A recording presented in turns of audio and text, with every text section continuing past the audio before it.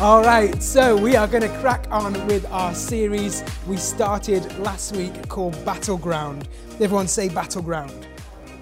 Excellent. So I read this quote this week from St. Augustine, and he said this: "During this earthly pilgrimage, our life cannot be free from temptation, for none of us comes to know ourselves except through the experience of temptation. Nor can we be crowned until we have come through victorious, nor be victorious until we have been in battle, nor fight our battles unless we have an enemy and temptations to overcome." And so the point and the purpose of this series is to recognize and acknowledge that we are in a battleground. That actually life is not a playground, it's not fun and games, but actually we are in a battleground, a spiritual battle. And so we need to get ready to fight. We need to be ready for battle because firstly, we've got a kingdom to advance. We've got a kingdom to advance. It says in Luke chapter 9, Jesus sent out his disciples to proclaim the kingdom of God and to heal the sick. And that is our call as followers of Christ, that we are called to advance God's kingdom, to go out into our communities, into our friendship groups, into our families, into our world, and to proclaim the kingdom of God. We need to seek first his kingdom, not our kingdom, but his kingdom. We need to seek that first. And we pray, don't we? Your kingdom come. So we want to see the kingdom of God advance firstly. But secondly, we have a battle to win. We've got a battle to win. This journey of faith that we are on is a battleground. And our battle is not against flesh and blood, but against the rulers, against the authorities, against the powers of this dark world, and against spiritual forces of evil in the heavenly realms. But the good news is that we know how it ends, don't we? The good guys win. And so make sure that you are fighting and ready to fight for good, for light. And last week, we launched this series and we looked at the shrinking army, how Gideon started off with this army of 32,000 men and God shrank it down to just 300 men to fight this battle. And against all odds, they won this impossible battle. And God made it so impossible so that they couldn't claim the glory for themselves, but that God got all the glory. So that was last week, the shrinking army. And this week, we're going to look at what I've called the unseen army. So turn with me, if you've got your Bibles, to 2 Kings chapter 6. If you've not, it's not going to come up on the screen today. So shame on you for not having a Bible with you and being prepared. I'm going to read it, so listen in. It says this in 2 Kings chapter 6. "Once again, the king of Syria was warring against Israel. He took counsel with his servants, saying, 'At such and such a place shall be my camp.' But the man of God sent word to the king of Israel, 'Beware that you do not pass this place, for the Syrians are going down there.' And the king of Israel sent to the place about which the man of God told him.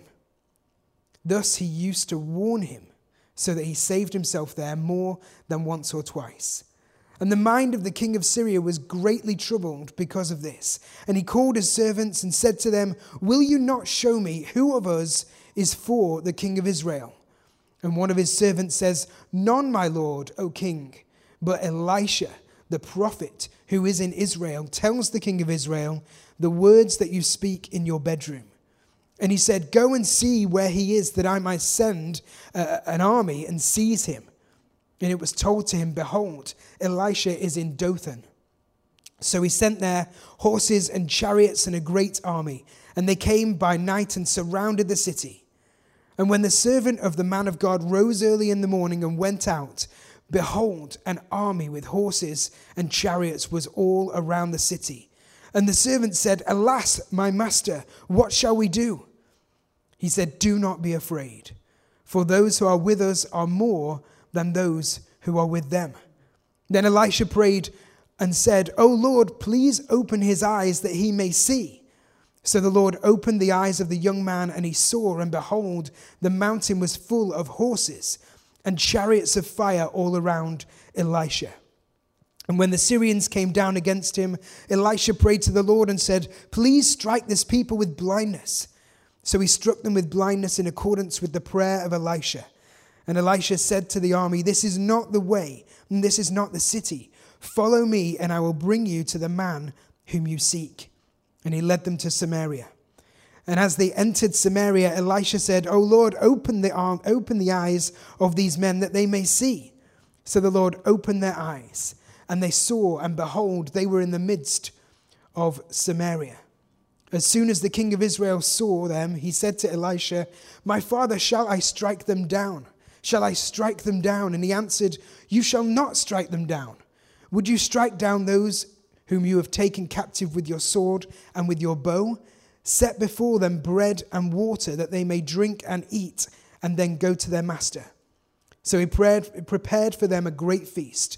And when they had eaten and drunk, he sent them away. And they went to their master. And the Syrians did not come again on raids to the land of Israel.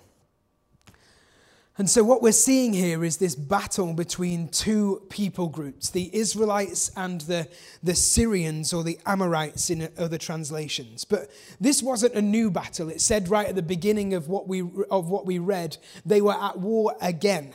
This was not a new problem for the Israelites. These two people groups had fought many times before. And when I'm reading that, to me, it kind of speaks into the truth that actually, when we come against problems, when we come against battles, when we come against circumstances in our lives that cause us challenge, that cause us to kind of get a bit worried and concerned, oftentimes they're not new problems.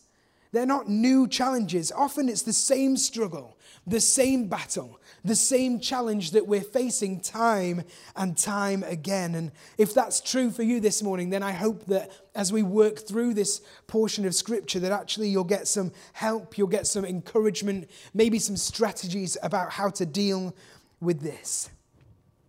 And so as the passage begins, we see the king of Syria, and he's making these battle plans. He says, what we'll do is we'll go to this place and we'll set up camp, and from there we will send a charge in to defeat the Israelites, and we'll attack them. But every time they got to this planned place that the king of Syria had appointed, the Israelites already knew they were going to be there, and so they avoided it.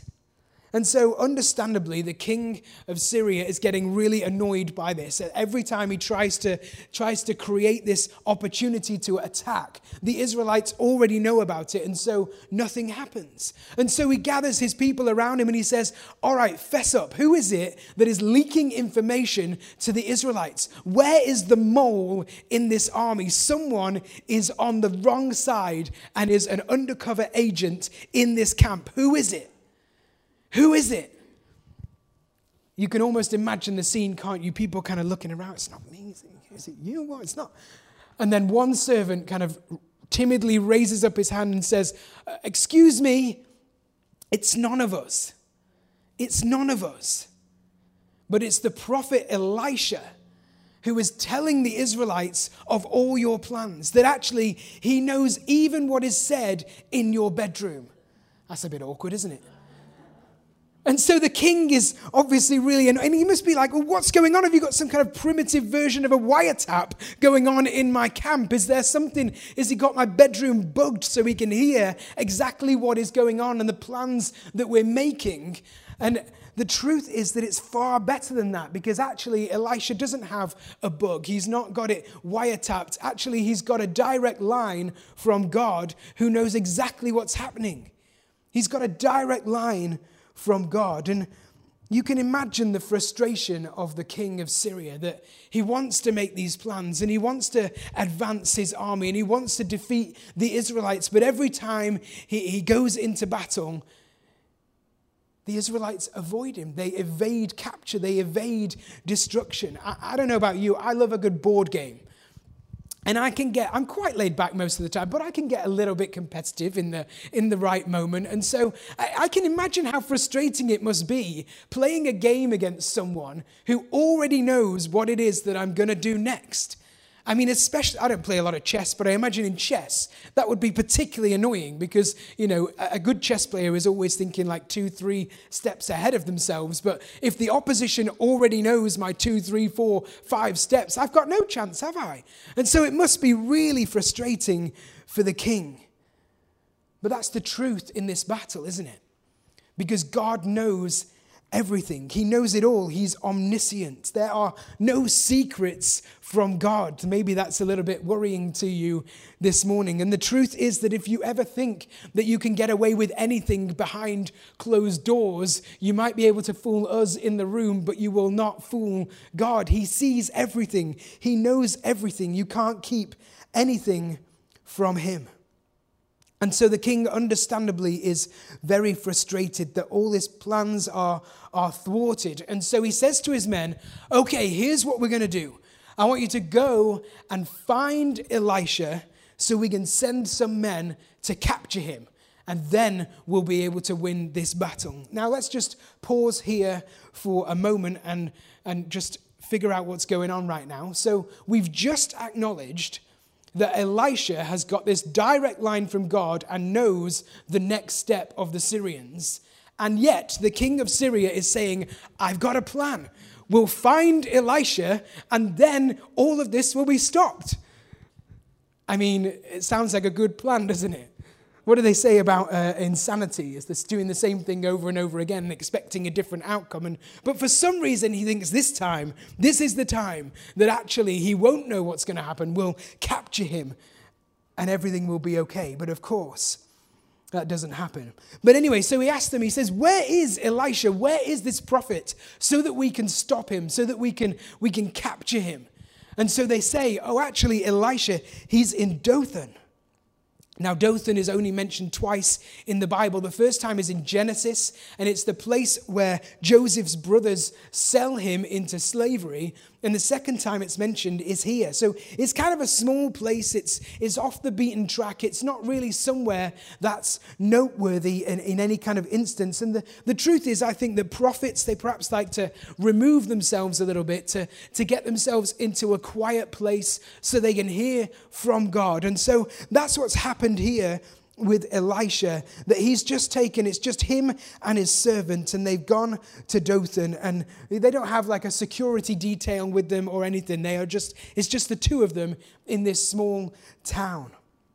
And so one morning, as it says in the scripture, the servant wakes up nice and early and he steps out to get some fresh air with his cup of coffee in hand. And as he opens the front door, he sees that he is surrounded by this army. It's a full-scale attack. Tanks, missile launchers, this Tomahawk helicopter just kind of slowly descends in front of them, armed to the teeth. And you're kind of thinking, this seems like a little bit extreme for two guys.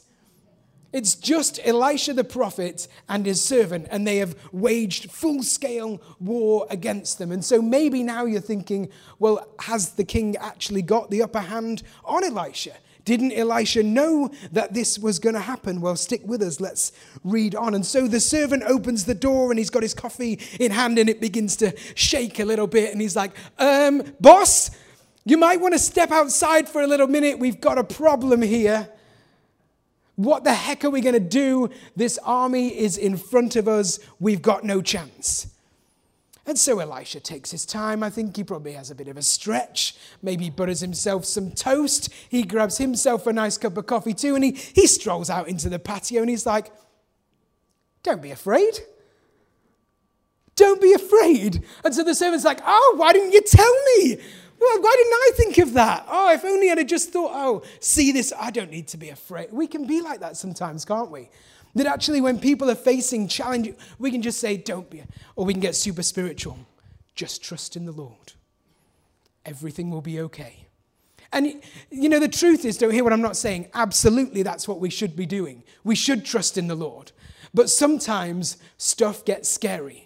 And we can face situations where actually we are shaking in our boots because the situation seems impossible. The situation seems like there's nothing that we can do in this moment.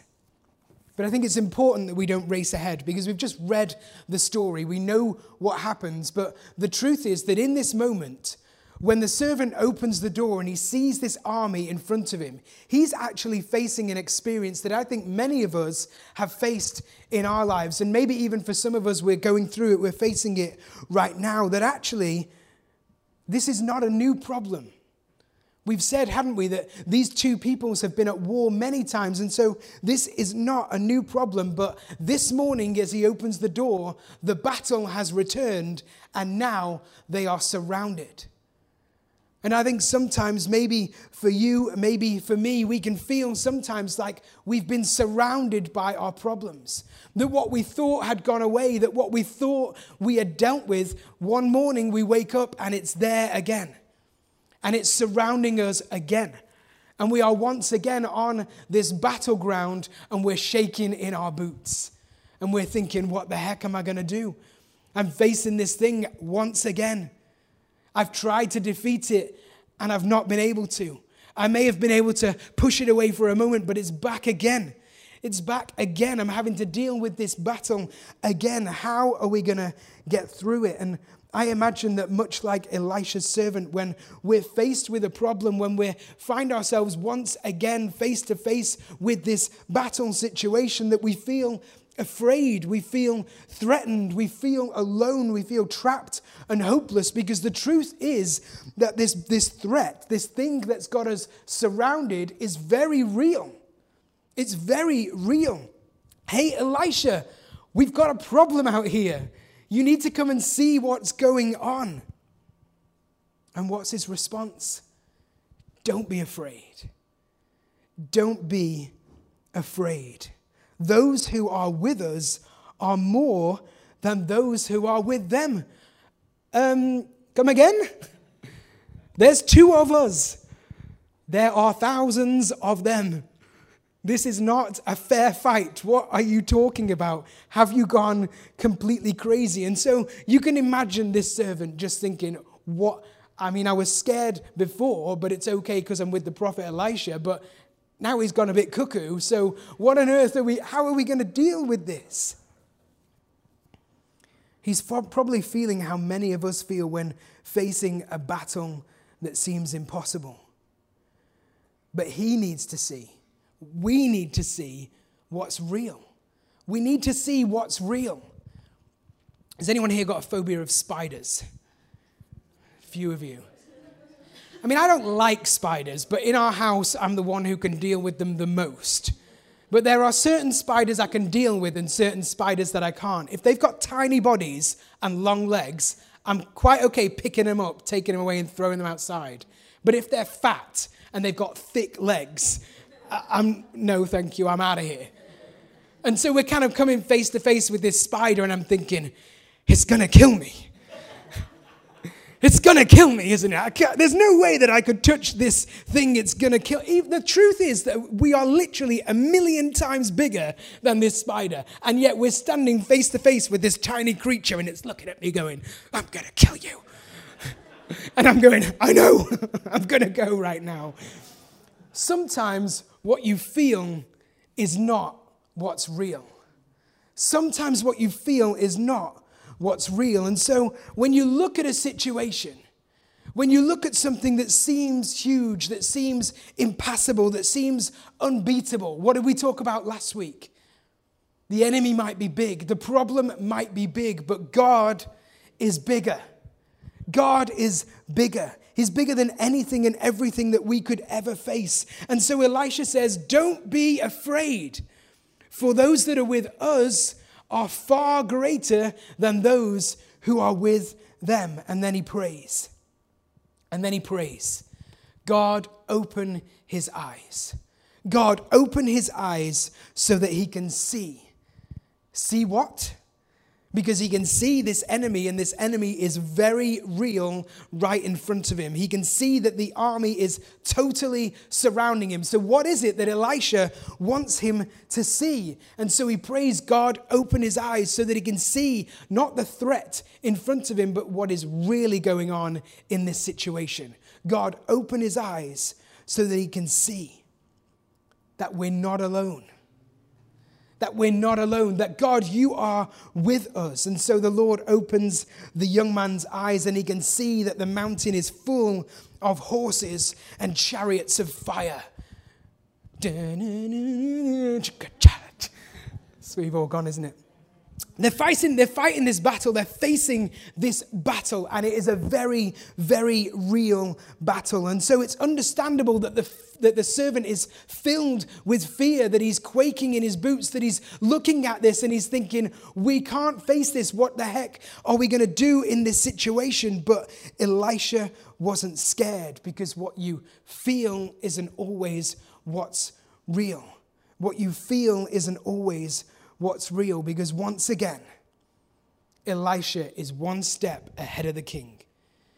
He knew the king was going to be coming against him. He knew that the king was going to be sending his armies. He may even have known that very morning they would open the door to see this army. So why, with that information, did they not move location?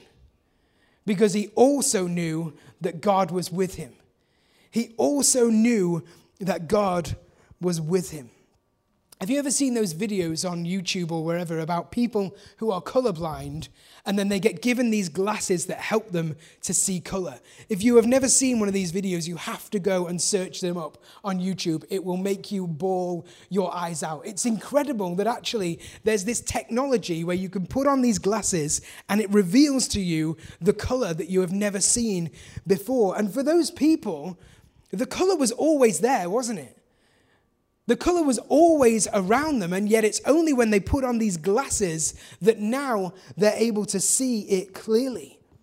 And so when you watch these videos, you can see as they put on the glasses that they become super emotional, and they're filled with joy and with awe and with wonder of just what it is that they can finally see, because now they're seeing what is truly real.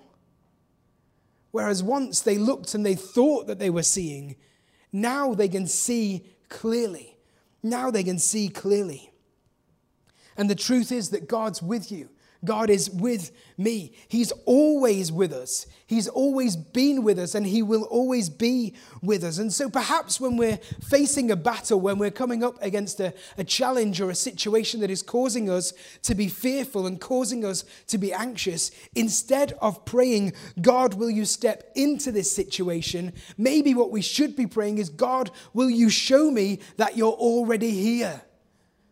God, will you show me that you are already here? And so Elisha prayed, God, open the servant's eyes, and he did. And he was able to see that they weren't alone, that God was with him, that God was always with them. You see, they were facing chariots of iron, but God sent chariots of fire. They were facing swords and shields, but God sent them an army of angels. The battles that we face, they're real, and so it's understandable, and it's totally okay for us to feel that fear and to feel that anxiety and to feel that panic. But what we need to see is to see what's real. We've got to see what's real. We need a new perspective, and the perspective is that spider is tiny. It is far more scared of me than I am of it. I can literally gone. That is the reality of what we need. A new perspective. We need to look at the situation and see what's real, not the panic and the fear that we feel. Because the problem is real, but the threat is only perceived. We need a new perspective. The battle, yes, it's big, but God is bigger. God is bigger. You know, I can't imagine what it must be like to actually be physically blind. I mean, I don't even need glasses. I've got great vision. Sorry for boasting, for those of you who don't. But I can't imagine what it must be like to be completely and totally blind. I just couldn't imagine on what it is that you just miss out on so much. The beauty of creation, being able to look into the eyes of someone you love. But the truth is, and the reality is, that our spiritual sight is so much more important than our physical sight, because that's how we perceive God. That's how we perceive God. Being spiritually blind means that we are missing out on one of the most glorious and beautiful displays in all the universe. It means that we're missing out on seeing what makes life worth living.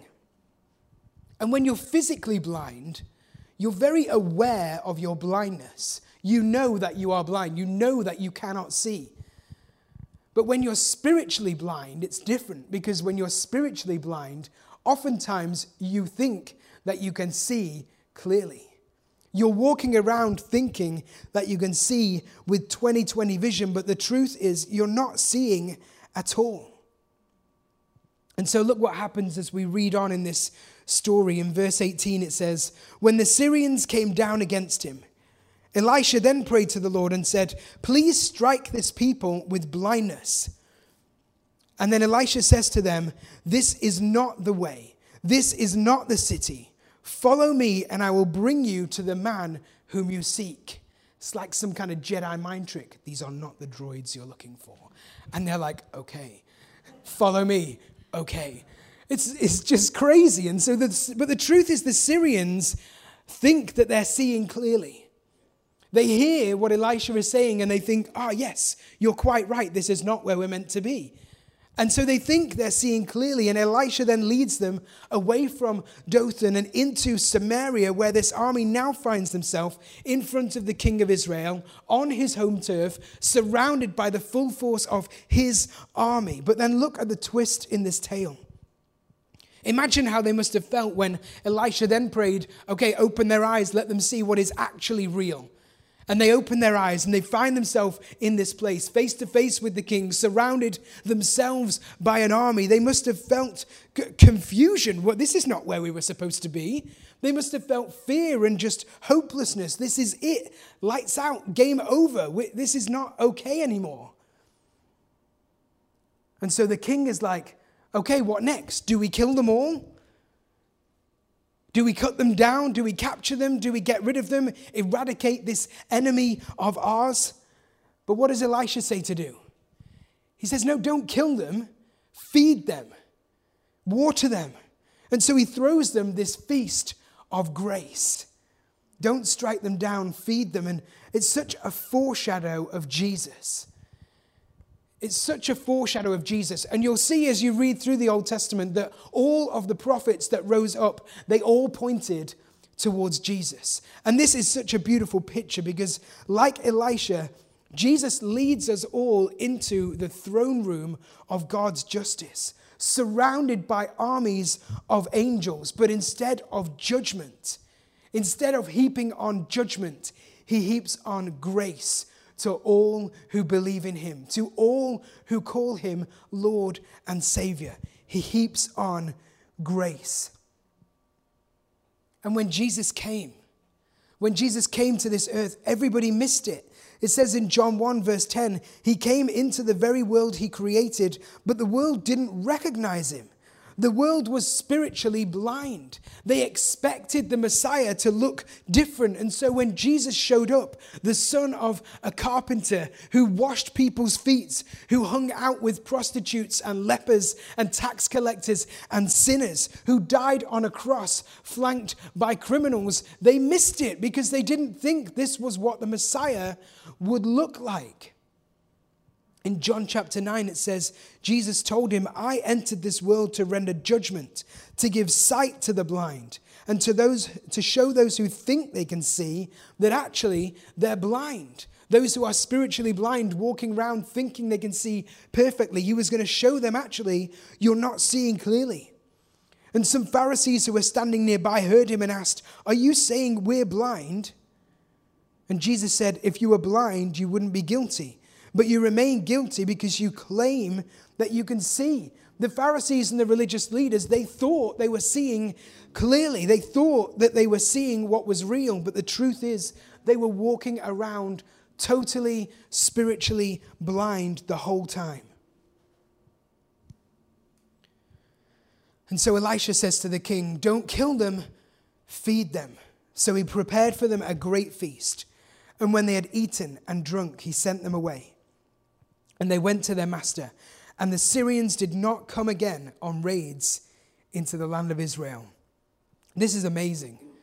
Because the truth is that on seeing and experiencing God's grace, they were changed forever.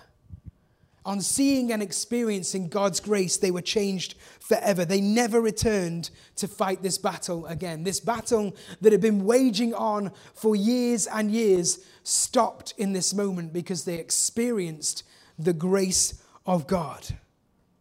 And then look at Jesus, this parallel, this shadow that actually when the Roman soldier who was stood at the foot of Jesus' cross watching everything that was going on, when he saw Jesus die, he looked up and he said, surely this man was the Son of God.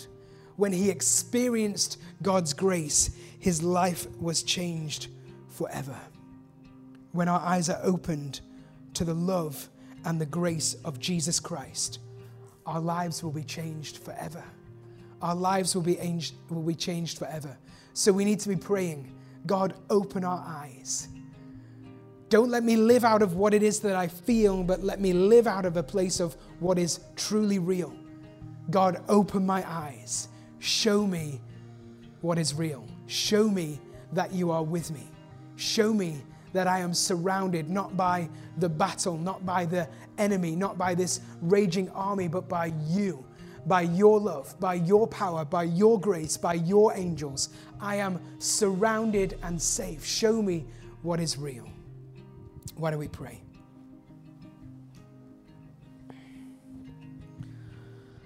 Lord God, we just thank you once again for this example that you have given to us in Scripture, that actually this story of this prophet,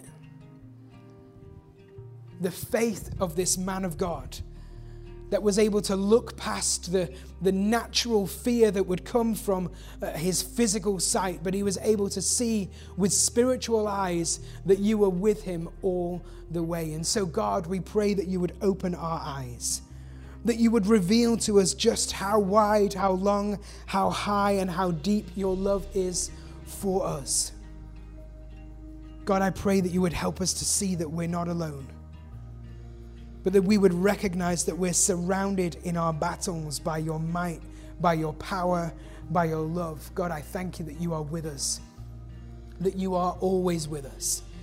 May we pray from this moment forward, not God, enter into our battles, enter into our situations, enter into our circumstances, but God, may we pray, open our eyes so we can see that you're already here, that you're already here. And so, God, we thank you for that promise that you will never leave us or forsake us, that you are with us every step of this journey. On the mountaintops, in those joyous moments, you are with us, celebrating with us. And in those deep, dark valleys where we feel like whatever we're facing is impossible, is immovable, that God, you are with us through it all, and that nothing is bigger than our God.